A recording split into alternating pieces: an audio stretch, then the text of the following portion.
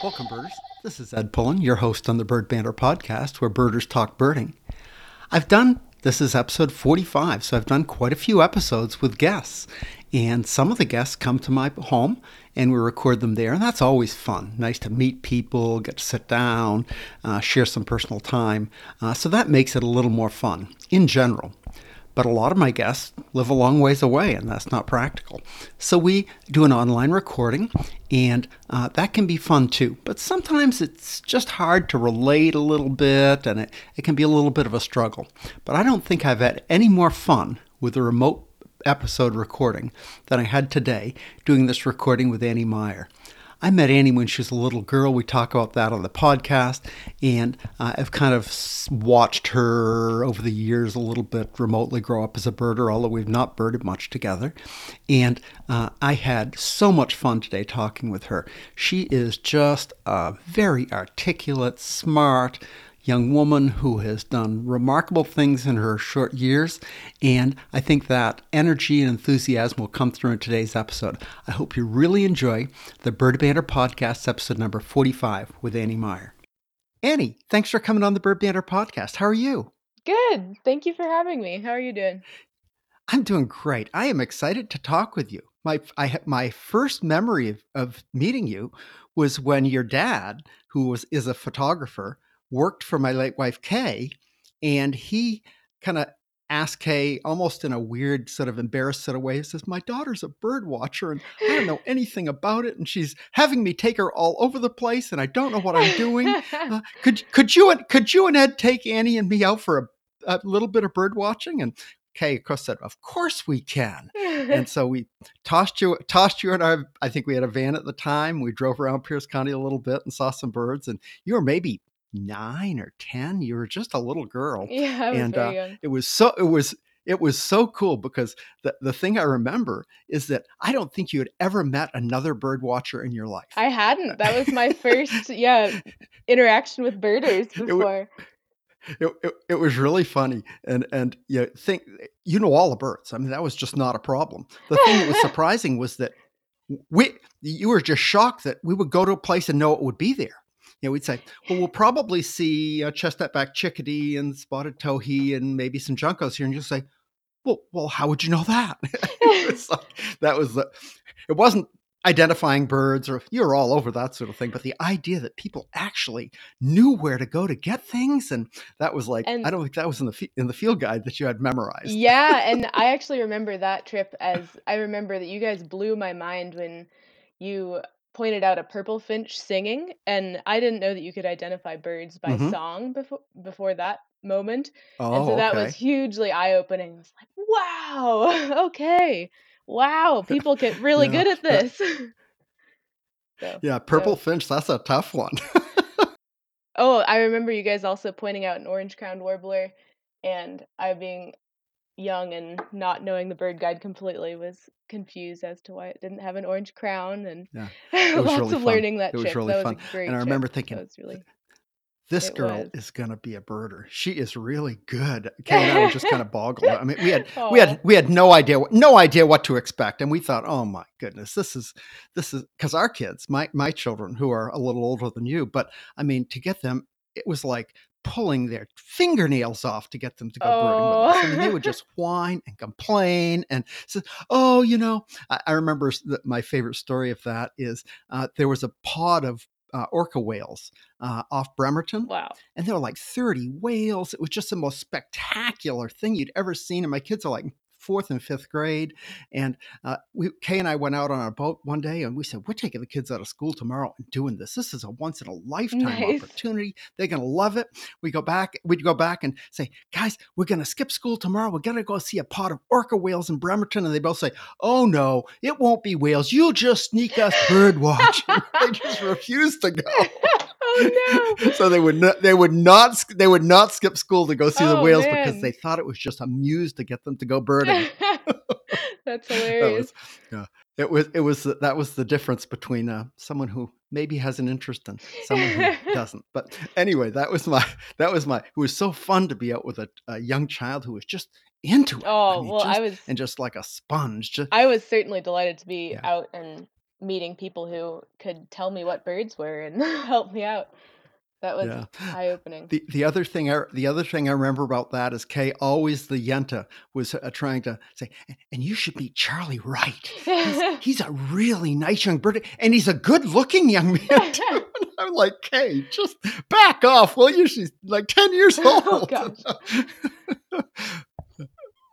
So that was the other thing I remember about that day. But anyway, have yet to have Charlie on the show. He's always gone somewhere. He's just never home. But Elusive. anyway, I'm really excited to have you on this show. I've talked enough. Tell me your birding story, Annie. I know the very beginning, and then I think the next time I saw you, if I could be wrong here, did I see you in the back seat of a car at the Gunnison Sage Grouse site in the middle of the winter or March or something? Were you in that That car could with have been Charlie me, but and not with maybe Charlie. one or two? I don't know who. I It might have been I Ryan. I have don't remember. been to Gunnison Sage Grouse in the dead of winter, but not yeah, that Yeah, was it might I not don't have know if been. I I met don't anyone remember. I knew there.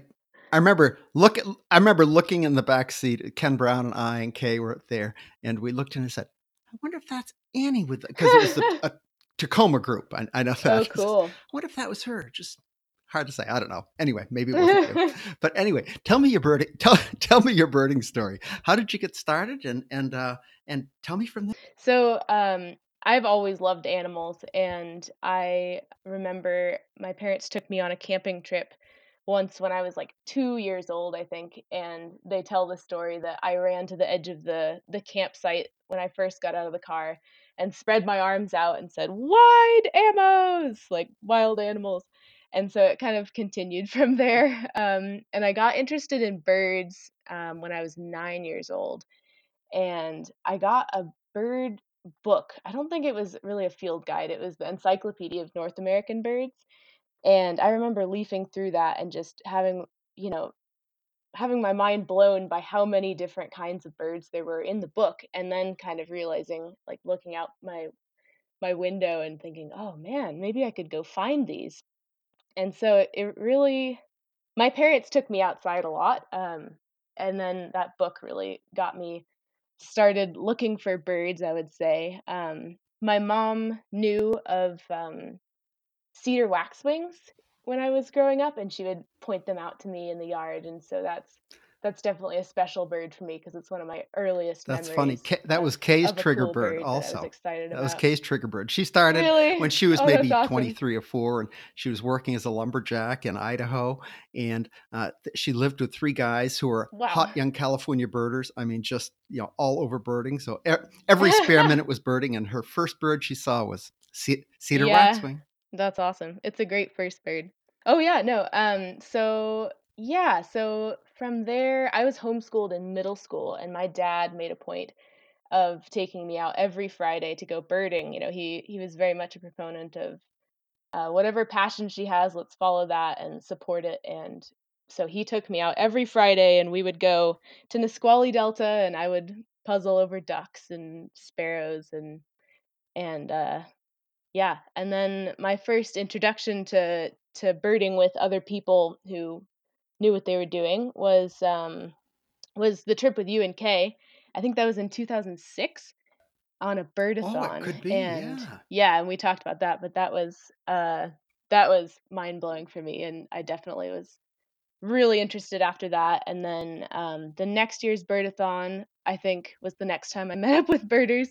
And I remember going on a trip with Marcus Roning to Oh, Eastern wow. Washington That is a great trip. and seeing avocets and stilts, and oh, it was so cool.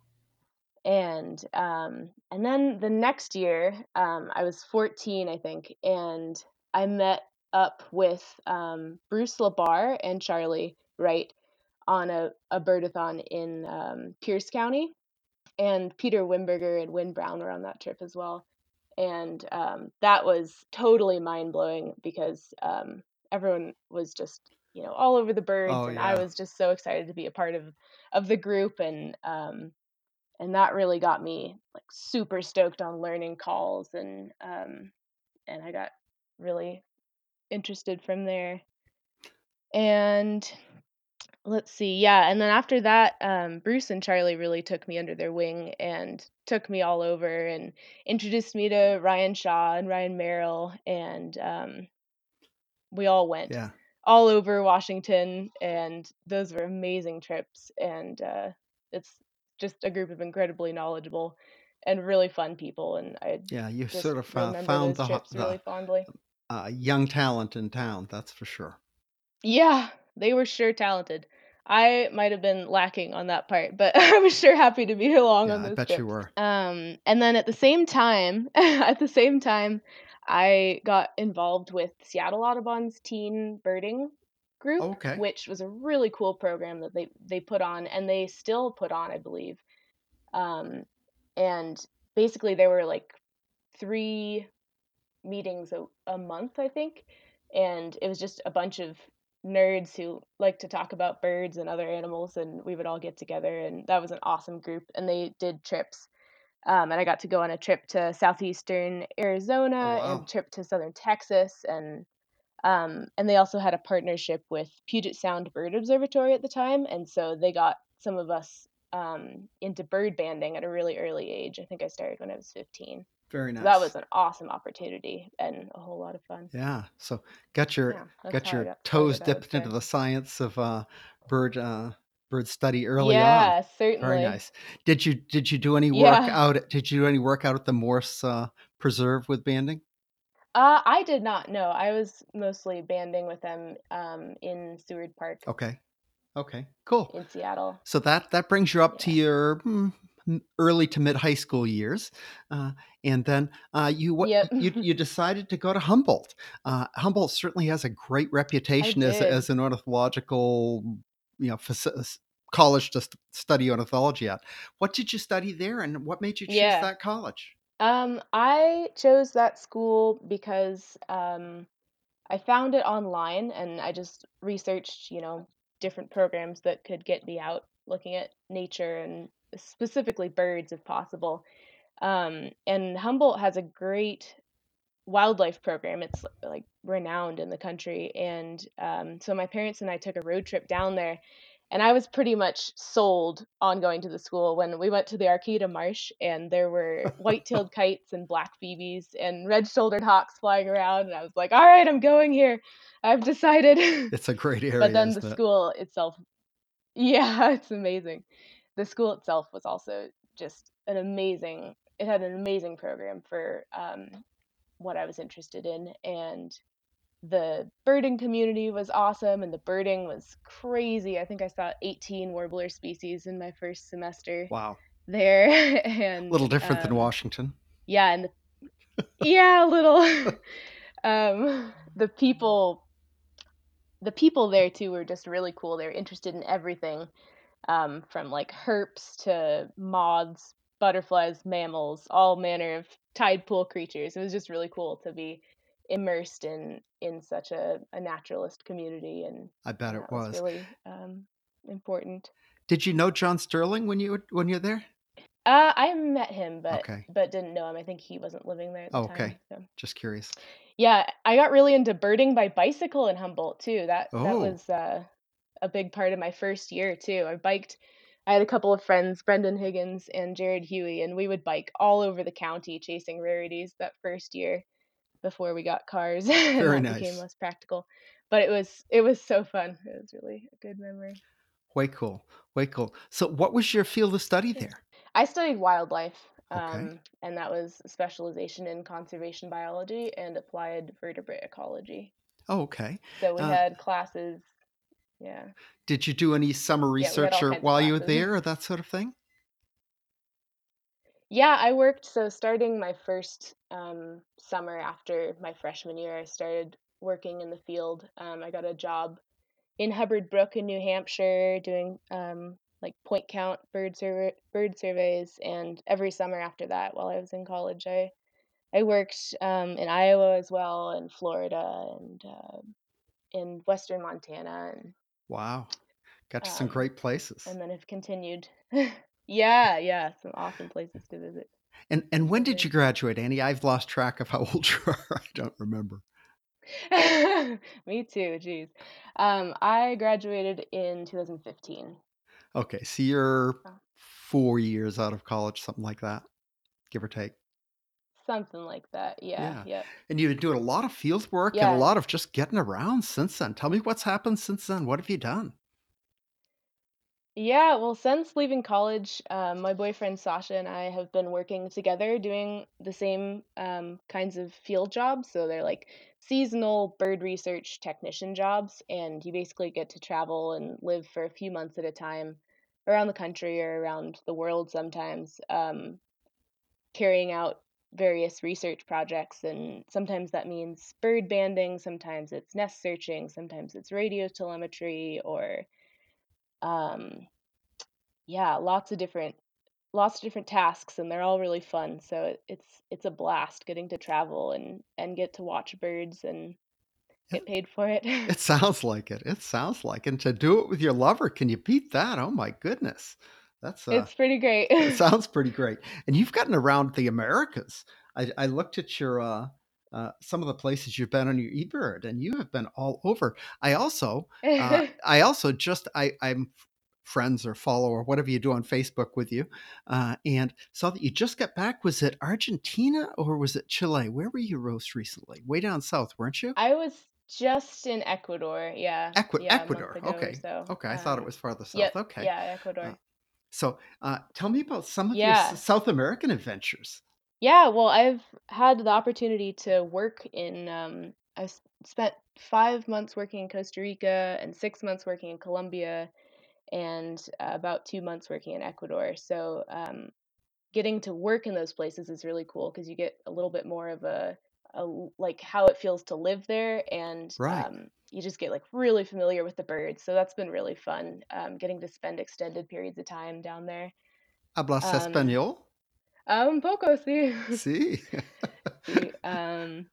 Yeah, I had to train a whole group of banders in Spanish how to or they weren't banders at the time. I had to train them how to band in Spanish Oh, completely. They very didn't speak cool. English.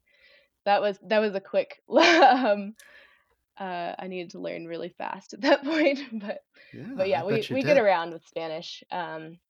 And then also we've been able to travel to Panama and Peru on top of Very that cool. for fun. So, I have special interest in yeah. Costa Rica. My daughter Jean lives there. She's been living there for about 3 years. So, Oh, I, really? I, uh, Oh, very cool. yeah, I didn't get to visit for the first quite a while because Kay was sick at the time, and it I couldn't really get Oh. away.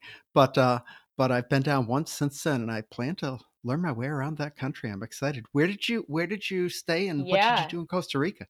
In Costa Rica, Sasha and I were banding, so we were working for Costa Rica bird observatories, Okay, and we were running banding sites mainly in two areas. So one was Tortuguero on the Caribbean coast up by Nicaragua, okay.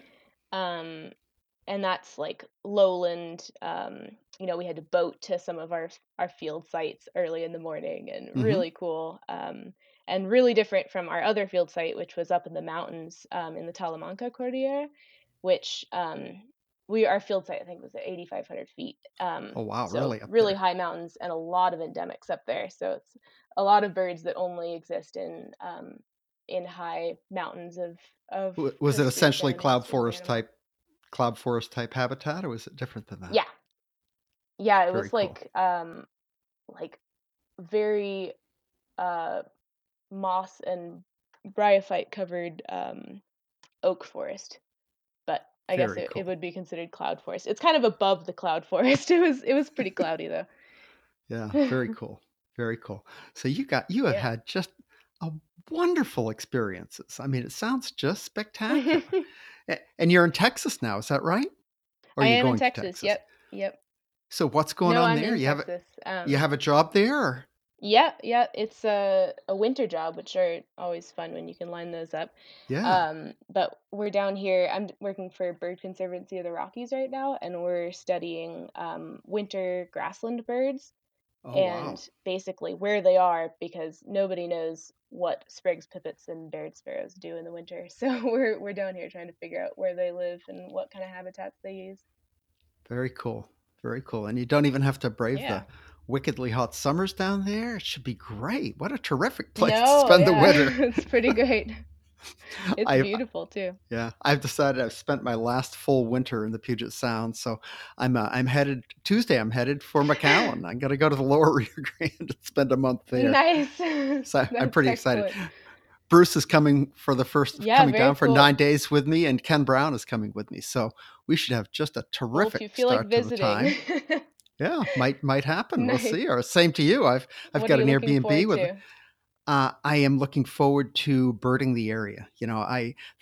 I've been a couple of times, so there's not a huge list of life list possibilities, but there certainly is some. Group Bildani is something I haven't seen and want to Ah, see, cool. and there's been a crimson collared grosbeak down there that I hope it sticks, Oh, excellent. and the That would be very cool. CBCs have just finished, and who knows what'll stray up there. So we'll see.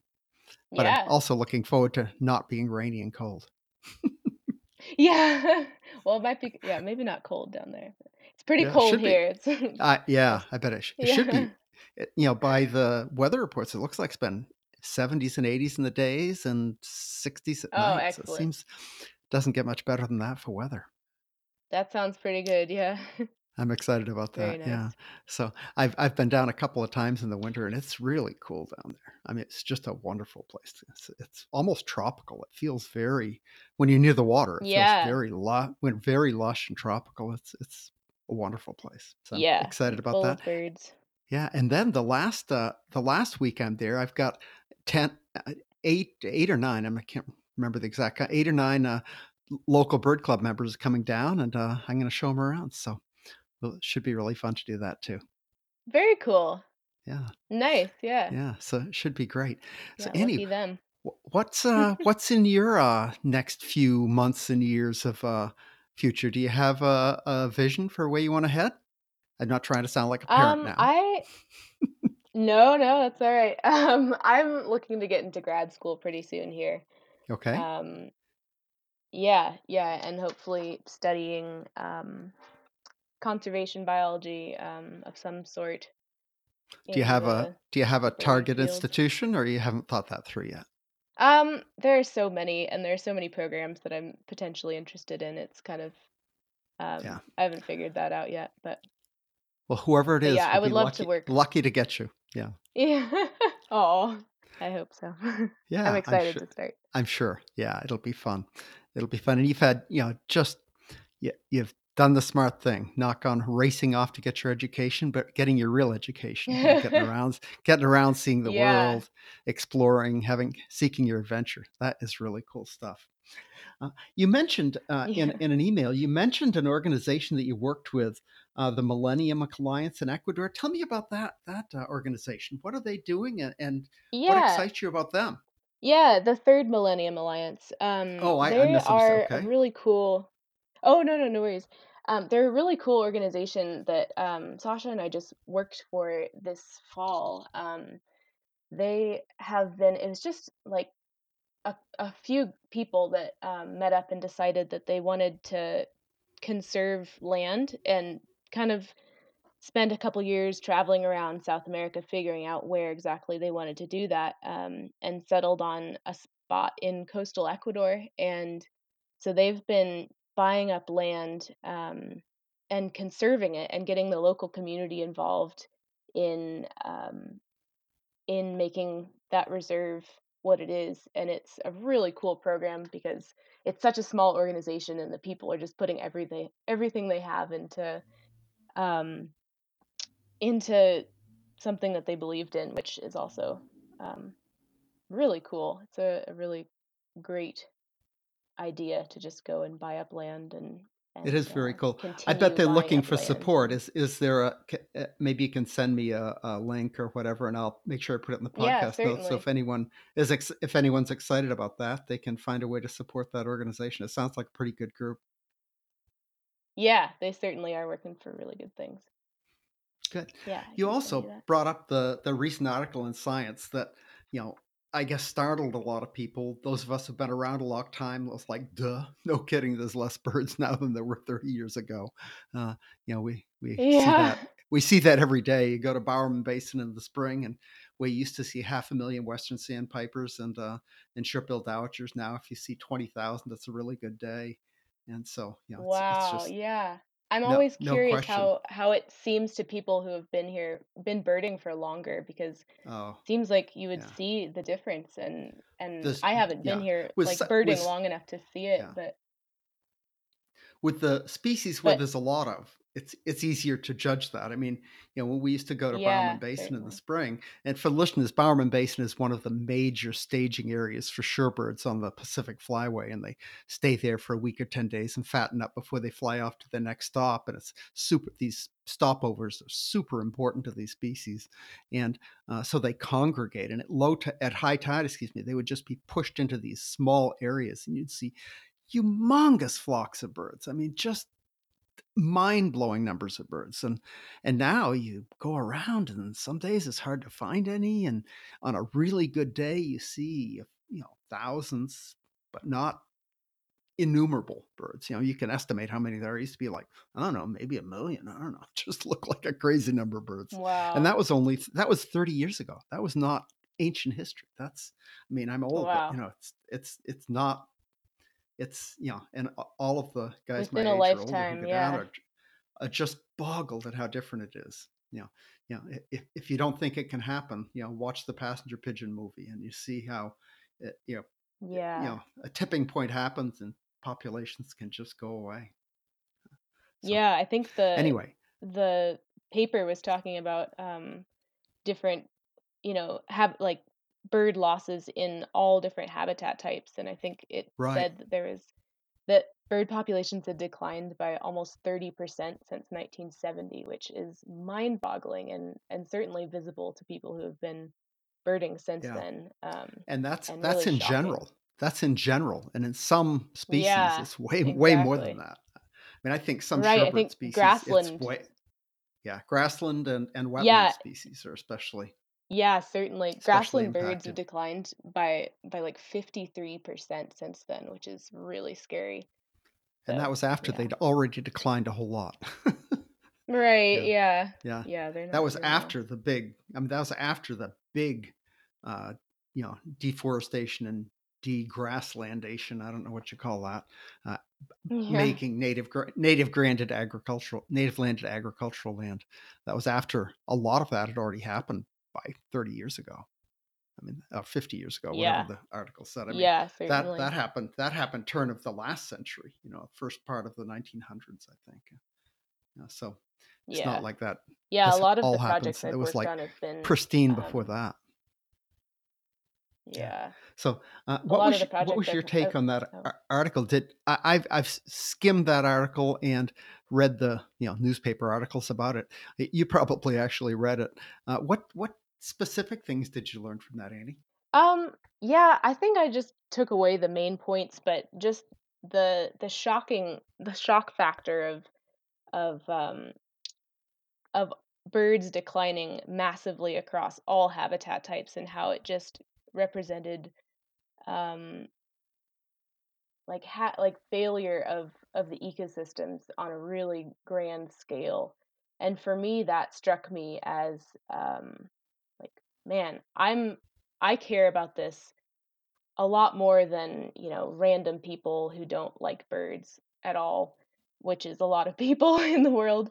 And so Sure. it struck me as like, man, I need to do something. I need to stop being such a passive listener of, all these articles that go by on social media every day, and I need to actually start making life changes, or just thinking about things differently and taking more responsibility. And So, I thought so, that was so a really short, important. so short of staying home and not going anywhere or biking and walking everywhere. Uh, I'm vegan, so my one of my passions Nice. is trying to reduce my footprint by not encouraging the animal husbandry business, which is arguably a Very huge. nice, yeah. I don't think it's arguably, but certainly people will argue maybe, oh, it's just cows, they don't do any harm. But methane is such a potent greenhouse gas, and the clearing of Yeah, certainly. vast swaths of the earth to grow sorghum and hay to feed our dairy cattle and things like that are just huge, huge environmental issues. And so Yeah. that's part of my high horse. That along with Yeah. Well, that's a good one. outdoor cats, which my son calls me a sadist for thinking that we have such a problem that we need to deal with the outdoor cats. But anyway, Oh, that's a what things? contentious one. Yep. Yeah, from your environmental experience and education, what sort of things can the everyday person do to have impact in a positive way? Yeah, I think the things you mentioned, definitely eating responsible meat, so meat that doesn't come from Argentina. Not the really cheap stuff if you are going to eat meat, because a lot of people can't give up meat entirely. But you can Well, still eat they meat think they can. responsibly. Right, yeah. They're not willing to, which is fair enough. Like Yes, there's some lifestyle changes that I wouldn't sure, make too. sure. Um, I hear so you. yeah, just eating meat responsibly is a great step to make. Something that most people can do, because almost everyone drinks coffee, is buying shade grown coffee. I've worked in shade grown coffee fields, and I've seen the bird life that lives there. I've seen amazing tanagers and all sorts of hummingbirds and vireos and all sorts of migrant birds that live in the winter in shade grown coffee fields. And if the trees over the coffee wasn't there, they wouldn't have that habitat to live in. So I think that's a Sure. great option that almost everyone can do. It's only a few bucks more if it is more expensive. And I definitely only purchase shade grown coffee. I think that's a really easy life mission or like easy switch to do for Annie, people. what do you look for when you buy shade grown coffee? What do you look for as a certification? I've heard kind of horror stories that you plant one tree on 50 acres and call it shade grown Right. coffee. Yeah, Who totally. And that certifies that that? How do you really know? it is kind of wishy-washy, and in a lot of places you in a lot of cases you can't um tell how shade grown they are. There's the Rainforest Alliance certification, which that doesn't necessarily it's not as standardized as you would like it to be. And a lot of companies that kind of are shade grown, they grow shade grown coffee, don't even label it as shade grown. So if it doesn't say shade grown or bird friendly in some way, you can at least look for organic coffee, because a lot of times, in order to be organic, the farmers have to have trees in the area for because birds are such big um, predators of insects that might eat the coffee beans. Sure. And so Yeah. so organic is actually an option too, if you can't find anything that Yeah. has a label. I And think it's a lot of times, hard to have an organic crop that you grow in a monoculture. So yeah. right, exactly, yeah. So So those are good points. so So shade grown that's a good option, yeah. coffee, eat either don't eat meat or eat meat responsibly. What other things Mhm. come to mind? um You mentioned the cat issue. That's a big one, keeping your cats indoors. For people who don't want to do that, which is a lot of people who have outdoor cats, you can put cat bibs on, which I've been told do work. There's certain brands that I, s- work. I s- I I saw think I, a woman somewhere. I saw this, these brightly colored collar sort of things that cats wear yeah, that are supposed to exactly. The redu- reduce their you know Birds effectiveness Be at Safe, killing I think, birds is the by brand. 80. Yeah. That is, I've actually contacted that woman to see if she would like to be on the show, but so far hasn't worked out. I think it'd be a fun conversation. Oh, that'd be great though. Yeah, certainly. Yeah, Yeah, yeah. so keep it, the cats away from birds, and then planting natives. If you have a garden, or if you have anyone who is willing to let you garden in their garden, which is the case for me, planting native plants, because that's awesome for birds, migrants and breeders alike. And you know, um, it doesn't take too much to make a corridor through an urban space. So I think planting natives is It something that doesn't. It people can also do. cuts down on the need for fertilizer and all the other, Yeah, certainly, yeah. pesticides and all the other stuff. Native plants are there because they can survive those things. Yeah. Um, So that works Another out. one that people can do is buying organic food because the widespread use of pesticides is obviously really bad for nature of all sorts, but birds too. So Sure. just avoiding pesticides and buying organic whenever you can is another I one. this is maybe blindsiding you, but have you heard about the no-till farming movement? I have not. Okay, well, I'll talk briefly about it. I thought you Yeah, might have. please do. Most farming, most especially commercial farming in this country is done by you plow the fields, you harrow the fields, you plant your crops, you do it all over again year after year.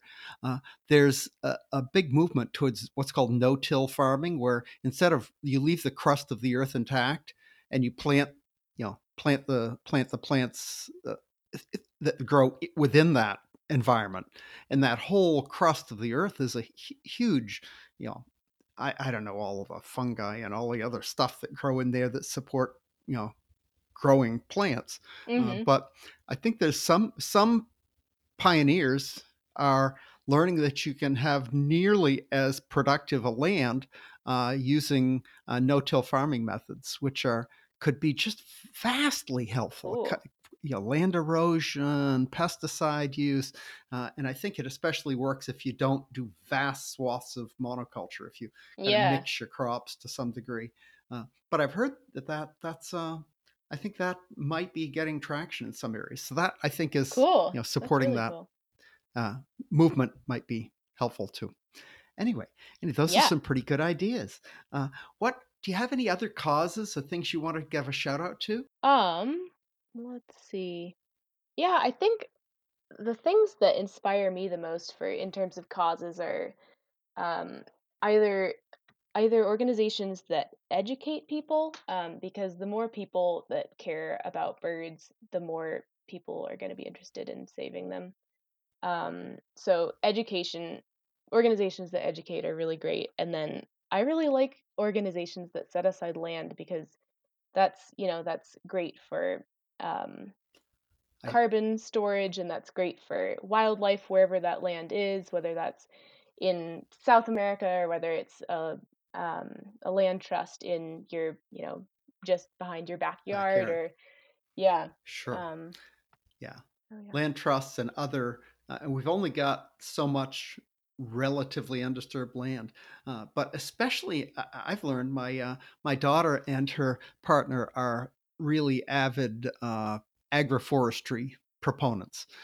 And in especially maybe not quite as much in the temperate zones, but in the tropics, it takes very little time to regenerate land. I mean, things Yeah. grow if you stop plowing them and poisoning them, and if you just leave it be, it's just shocking how fast it goes back to a jungle or a Yeah, tropical rainforest. some of our sites in coastal Ecuador, when I was working for the Third Millennium Alliance, they had just been bought, I think, like 20 years previous, and or maybe even less, Hmm. and they had been cacao and banana plantations, and Right. one of our sites that we caught the most birds in was one of those cacao plantations, and it looked like a forest. You could only Right. tell it was cacao because you saw the occasional cacao tree with a pod on it. And that Right. was so cool to see, like how fast nature could take back over um, It what can. used to be And a the crop. crazy thing is that you can have an incredibly productive agricultural forest and still have a, a diverse culture. I mean, you don't have to grow only bananas for 100,000 acres. You can Yeah, grow a lot of yeah, bananas, you can definitely. grow a lot of cacao, you can grow a lot of 50 other different kinds of fruit, and have vastly productive land from a food producing standpoint, and still have a wonderfully diverse habitat for wildlife and people and all Yeah, sorts of things. So yeah, that totally. the agroforestry movement is pretty cool too. Very cool. So I'm excited that has a chance of catching on, and it's also a way that people can secure their own food source. I mean, if you have access to a tiny bit of land, it's amazing how much food can be produced on that in a way that maintains a diverse forest. Yeah. So Yeah. it's all That is there's a really big cool. movement towards that in the tropics too. That's exciting. So Annie, are there any other things that I should be asking you? I'm not thinking of good topics for you. Do you have any stories of your travels that you could share with us? Let's see. I have a lot of stories of in traveling in South America and just getting into some weird situations because Sasha and I like to travel. We call it budget birding, um, where Okay. we basically travel trying to spend the least amount of money possible, but we try and go places all with public transport in South America, which is really easy Mm-hmm. because buses run everywhere down It there. is. And then find really cheap local lodging. So we try and like stay where the locals stay, and sometimes we found places like really nice hotel rooms for like $10 a night in Peru or in Ecuador too. Yeah. And then we like to bird without guides, which we definitely see fewer birds, but it's fun to find our own birds. So we end up in some situations that aren't planned, like we've in Peru we kind of found ourselves in this tiny backwater Amazon town, um and we met this guy, and he offered to let us stay in his backyard, and we just kind of were spontaneous and agreed to it, and so we go with him through the town, and he takes us to a boat, and we're kind of like, oh, I don't know if we should get in the boat with our packs, but we decide, well, you know what, like, Yeah. you only live once, let's do this, and we get in the boat, and it's Live on the edge. yeah, it's this canoe that's been like, carved with like rough tools, and we get in, and this is in a town that's flooded, so it's Varzea forest.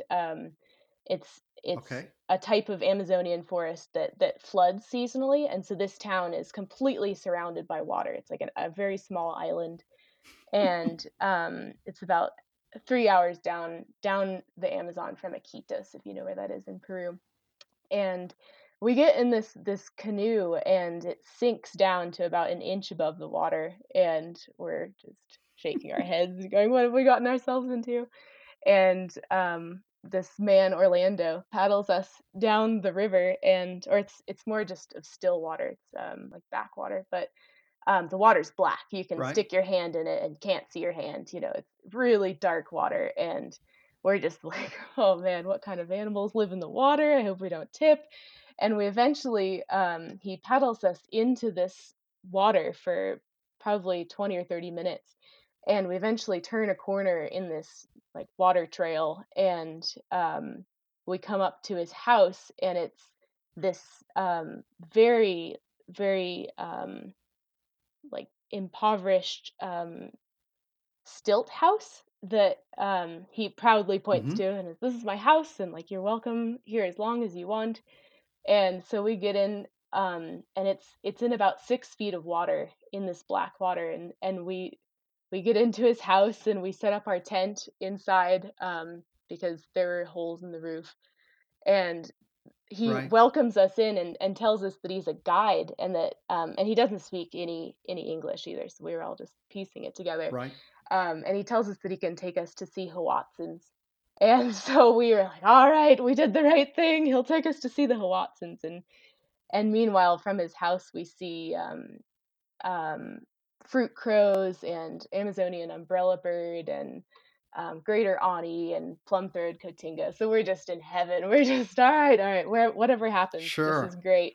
This is good And stuff. Yeah. yeah, and it was really cool to just be welcomed in by someone who had so little, and he was just, he wanted to give us everything. He wanted to feed us, and he wouldn't take money, and or yeah, not for that, and called us family, and he took us out to see the Hoatzins the next morning and in his canoe, and that was a really fun story. So Very cool. yeah. Very cool. I am not familiar with that bird. Tell me about the Watsons. What is that bird? Hoatzins, they're a really epic Amazonian species. So they eat leaves, which is kind of unique. They have some internal Okay. organs that are adapted to just eat leaves, but you basically find them in like backwater lakes, I think, and sometimes on the edge of the Amazon River. Um, but they're a giant cuckoo. And you have to look them up. Oh, They're wow. incredible. They're really big too. Um, yeah, Very cool. very cool bird. Very cool. Well, I learned a new bird today. That's very cool. I'm going to Peru in April. I'm pretty Cool. excited about that. Wow, where in I where in don't think Peru? I'll really be in the Amazon. I'm a Rotarian or in the Southern Rotary Club, Nice. and Rotarians are eligible to go on something called the Rotary Friendship Exchange. It's a really cool program where you and a group of other people from your district or area go and stay in 3 or 4 different towns with a Rotary Club who hosts you, and they put you up and they show you around and you check things out, and it's really getting to know local people and their lifestyle and what's happening. So it's a really great opportunity. But I'm Awesome. going to go That a sounds week really early and do cool. some birding around Lima, I bet and you'll have fun. I'm going to be I'm going to be in Arequipas, which is near a big I think the Arequipa Canyon, so I should get to see the Andean condor, and so it Nice. should be really some cool stuff. There's some great birding around I'm Arequipa. excited about that. Very cool. Yeah, should be really fun. So I'm excited about that too. That is a good story, Annie. Do you have another one? Um, let's see. We've done a lot of when you travel by public transport, it a lot of times means that you have to do a lot more hiking than you would if Mm-hmm. you had a car with you.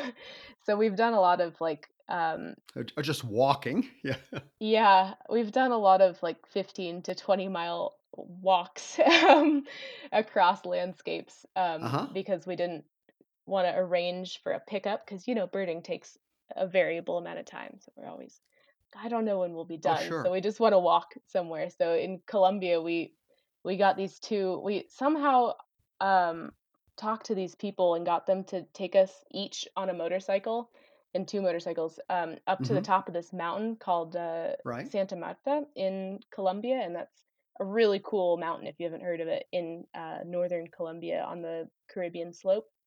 That I think it has 19 endemic species on that mountain.